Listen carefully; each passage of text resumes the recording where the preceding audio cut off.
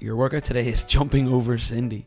We have an AMRAP in 20 minutes, 3 rounds of Cindy, which is 5 pull-ups, 10 push-ups, 15 air squats, then 30 box jumps.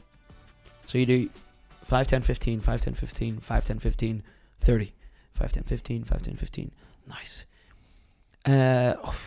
Why the box jumps? Why not just Cindy?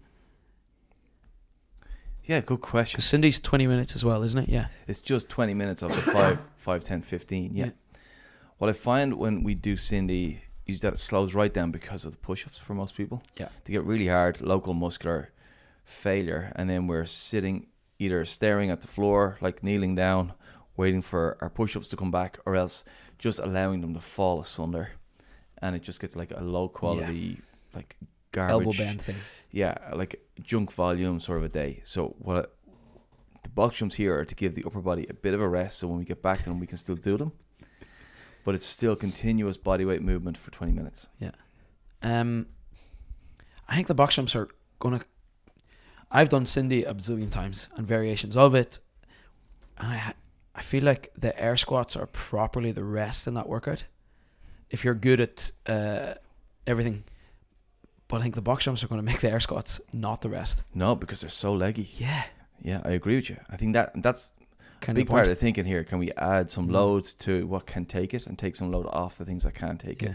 And this will allow us to get lots of pull-up and push-up volume in, which is what we need, while also giving the legs a bit of work and giving the heart rate continuous work. I think it's a nice balance. We'll see on the day, but I think it's going to get really hard. Yeah. How many rounds do you think people can get here? Words.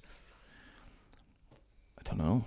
Like, so we were talking about before this, your best score on Cindy was 22. 22. Right? Which is more than around a minute, which is a really, really adventurous pace for that workout. Yeah. Like games athletes you hear, I think Froning got 26 or something a few years ago, or 28 or something insane. But that's a really hard pace. Most people drop off the EMOM, halfway you can through. stay there a little bit. Yeah. So here, like 30 box jumps takes a minute.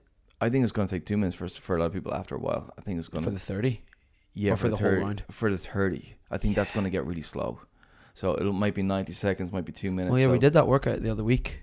The any way 40s. you get fitter. Either way, yeah. Either way you get fitter. Yeah, it had the 40 box jumps with the token 120 double unders in between. 40, 120, 40. They killed me.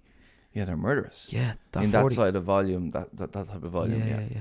And this is like that 10 difference is not significant enough to make it feel better. I don't think. No, and I think it will make the Cindy work slower. Yeah, as well. So I don't know. Like let's see how many rounds we get of Cindy done, but.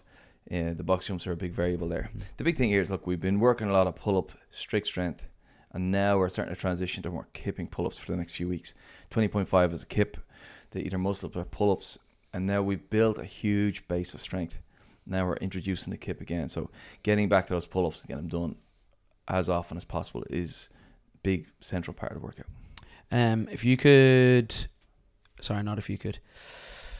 How important is it to try and keep moving from one movement to the other one in this, or do you think a slightly slower, steadier thing is important here? Urgency. Yeah, let's keep moving, because the box jumps are going to be a big obstacle. So let's get through the 3 rounds of Cindy. It is designed so that we can do that. So force yourself to get on the pull-up bar early, get on the push-ups early, blast the air squats out of it.